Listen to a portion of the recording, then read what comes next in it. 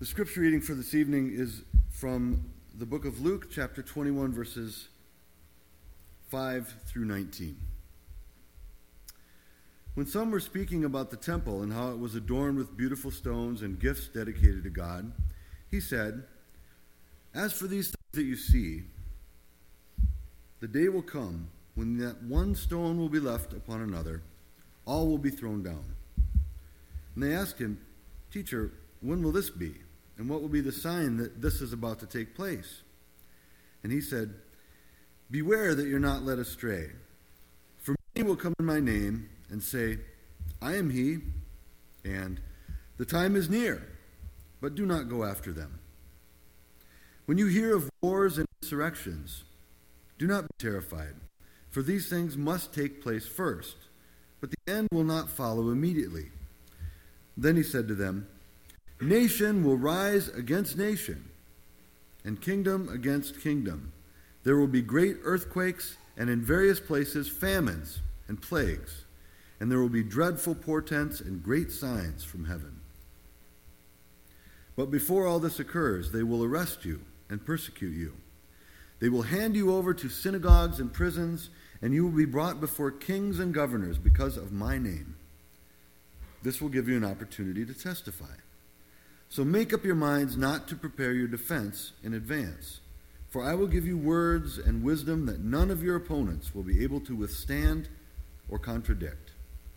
You will be betrayed even by parents and brothers, by relatives and friends, and they will put some of you to death. You will be hated by all because of my name, but not a hair of your head will perish. By your endurance you will gain your souls." The word of the Lord.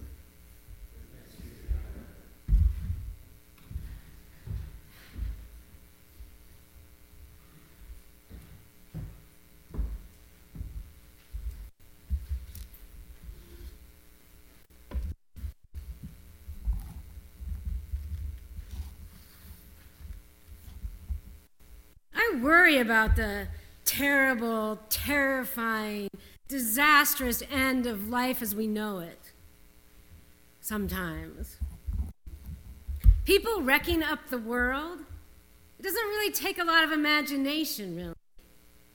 I mean, you drill a gaping hole through the skin into the heart of the earth, and the wound bleeds blackness, vomits more and more blackness, and the blackness covers the wings of the birds, and you can't even take your boat out to fish because the fish are dead and the water is toxic. That just happened. Remotely controlled robots made for killing and climate change and perpetual soul-sucking greed. It's not hard to imagine that before long, cockroaches and coyotes and very, very rich people will be all that survive. Or a father and a son, and they have to protect themselves from people who want to eat them because there's nobody that has any food or warmth or hope and nothing's growing, and they find a can of Coke in an old pop machine in a burned-out gas station, and it makes them happy. Post-apocalyptic literature. It's the hottest thing in juvenile fiction. There are scads of dystopian novels. The kids love them. Hunger Games, earthquakes, pestilence, famines, and war. It's a little bit hard to believe that apocalyptic literature was a big thing 2,000 years ago. I mean, they hadn't even heard of robots or nuclear fission. Their weapons were swords. There was no such thing as offshore drilling. There were no endangered species. What were they thinking? Imagining an imminent, disastrous end. The earth was nubile. It was barely populated. They had no idea how much humans would end up threatening life on the planet. Or I don't know, maybe it's always been obvious. They had seen the darker side of human enterprise. Experienced it, I guess. The Roman Empire was brutal, and whatever damage you could do with a sword, they pretty much played that out. And gladiators and corrupt emperors and lions in the Colosseum ripping people up, beheadings, crucifixions.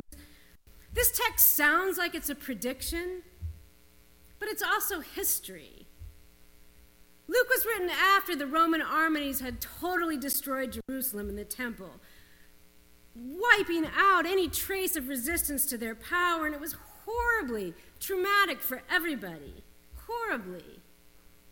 Josephus is a historian who writes about this time, and he says the city was filled with dead bodies still lying unburied, and those of men mixed with infants, all dead and scattered about together, while the dread of more barbaric possibilities threatened everywhere. And so this is kind of fresh on people's minds. So I guess they might have been feeling a little post-apocalyptic, a little anxious maybe. I think tragedy has a way of generating that. Apocalyptic thinking breeds fear. But I don't think that's what Jesus meant to be up to here, making people anxious. It seems like from most of what I read, it seems like that's not really his goal. It seems quite the opposite. Don't be anxious about tomorrow is kind of a big theme for him. All throughout Luke, Jesus is bringing peace. Go in peace. My peace be with you. The angels say to the shepherds when he's born, he came to bring peace on earth. Don't be anxious, fear not. He says stuff like that quite a lot. But then at one point he does ask the question, do you think I came to bring peace on earth? Well, I mean, from everything I've read and what you said before, yes. But he's like, no, I didn't. In this passage, it's like peace. There will be war and tumults, he says. Which seems accurate, I guess. Wars for sure, like constantly. A tumult, am I saying it right even? I had a feeling I knew what it was. I looked it up. It's a disorderly commotion or disturbance, tempestuous acts, an agitation of the mind or emotions. Yeah, tumults. How many tumults do you have a day? I don't know what it's like for most people, but I might be different, but I'd say I have 3 tumults a day. Hardly ever 0. I can't remember a day when I had 0 tumults. Jesus, when asked about peace, was upfront about it. You won't have peace, war and tumults. But don't be terrified, he says. Imagining the future is weird. I mean, I'm not sure how not to do it. But it is a bit pointless. It doesn't exist, I mean, really. Think of the future like the next moment. Before you're even done forming the thought, the moment's already passed. I mean, I don't really know how to say it. It could freak you out if you become hyper-conscious of it, or maybe get your Buddha going on. But at some level, really, there is no future. It doesn't exist. There's only now, which passes pretty quickly, too. By the time you say it, it's gone. Could kind of make you want to have a drink. Or relax. I mean, you can try to plan for 20 years from now, and your mom and dad and financial advisors and your insurance company and responsible people of all varieties will tell you that you must. But the Christian message, the people writing these books, were actually of a sort of different mind. You hear it all the time in Paul. He's like, I mean, people, the appointed time has grown very short. From now on, let those who have wives live as they had none. All those who mourn as though they were not mourning. And those who buy as if they had no goods. And those who deal with the world as if they had no dealings with it. The form of this world is passing away. I want you to be free from anxieties. He says, be free from anxiety. I think that's the point. And maybe Paul didn't get everything quite right. Maybe he just really thought that the end was coming soon. But maybe there was something he was getting from the gospel he heard from Jesus that was profoundly, like deeply true, like undeniably, like scientifically, although I hate to say that word, but physically true and freeing. Don't live for tomorrow. Don't be afraid. Be very, very present, alive, where you are, while you are. might not be that long. What do you do with a consciousness that allows you to worry, to be anxious about what comes next? Don't we have to do something with that? People have made a whole, apparently fairly effective religion around trying to get people to worry about heaven or hell, to be motivated by a sort of fear of what comes next. But Jesus seems so clear, I think, and consistent on this point. Don't be afraid. Peace or tumult, apocalyptic scenarios. Don't be anxious about tomorrow.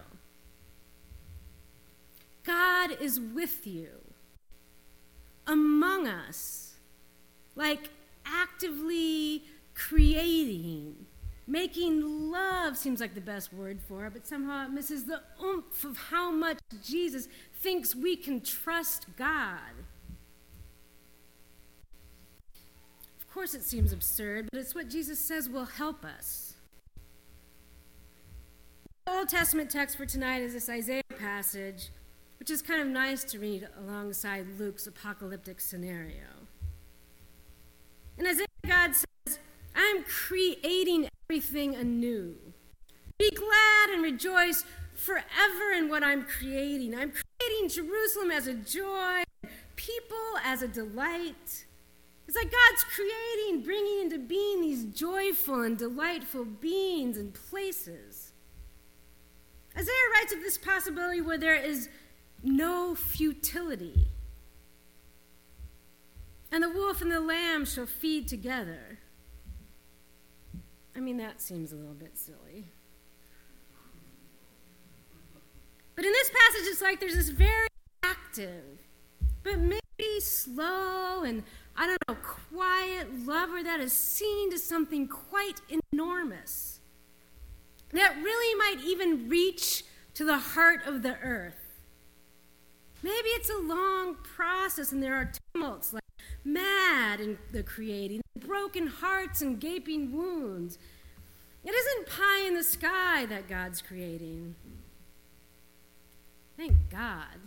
Whoever came up with that expression, I hate it.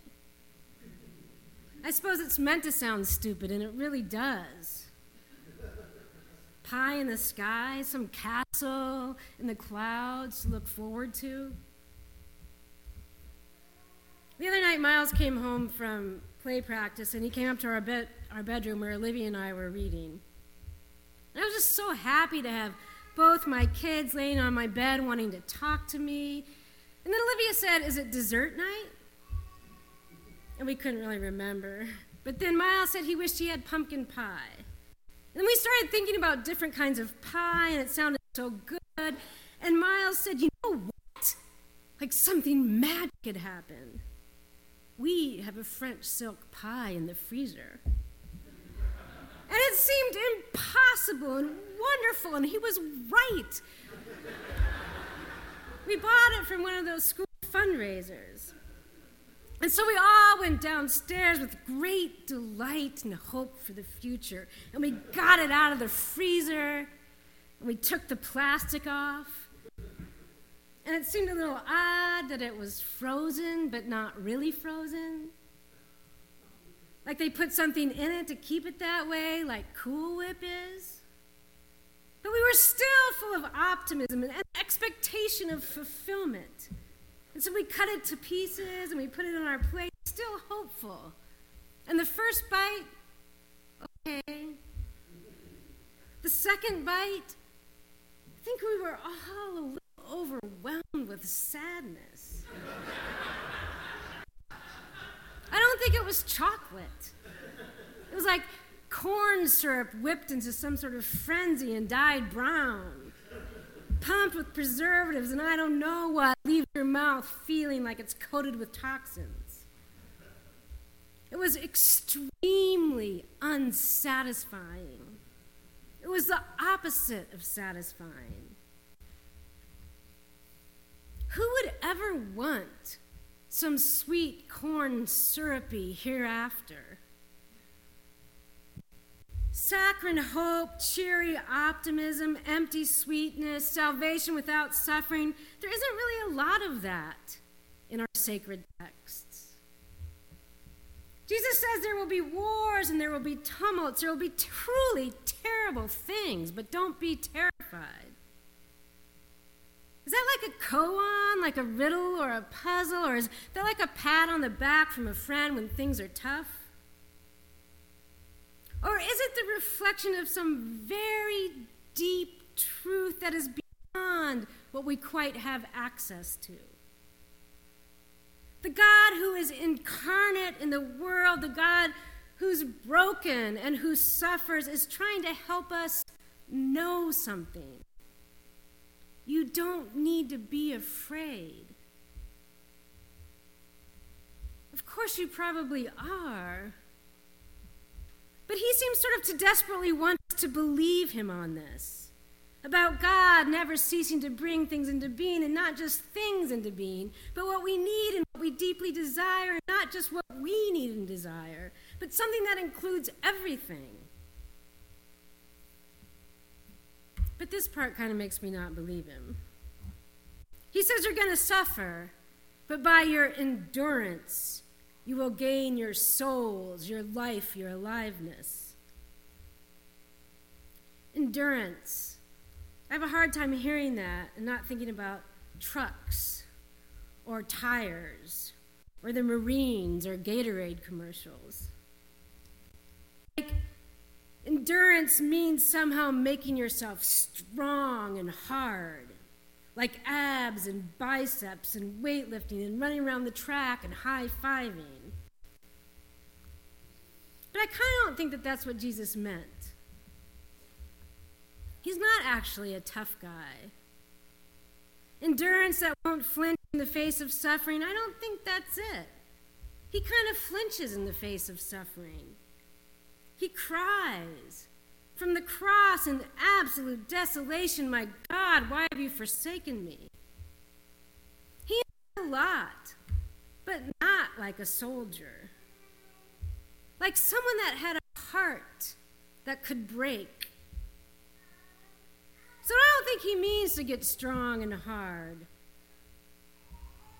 How do you endure tumults and wars and climate change and species becoming extinct in droves? A sort of soft heart. A heart that breaks kind of easily. Like some sort of endurance that involves a sort of softness. I think do not fear and endurance, if we sort of put it into the context of all the stories surrounding it, it isn't like being strong necessarily. It's like trusting. While I was reading for this, I read in somebody's thoughts on the lectionary passages tonight that what Christians have, or what Christ gives us, is indestructible hope. And I thought that sounded good. But then I thought about plastic and preservative-laden food. And it seems like indestructible anything hardly sounds good. And maybe what we need, love and hope, something delicious to eat, doesn't somehow exist in the realm of indestructible. Isn't in the same column or something. Because life and vulnerability are somehow inextricable. And it's how love is possible, but not afraid. Maybe, and I have my doubts, but maybe we aren't actually capable of exterminating creation or God's creativity. And maybe there are no other forces that are capable of putting it into it. God is so fertile or something, birthing and rebirthing and resurrecting life, and so patient but eager to have us participate.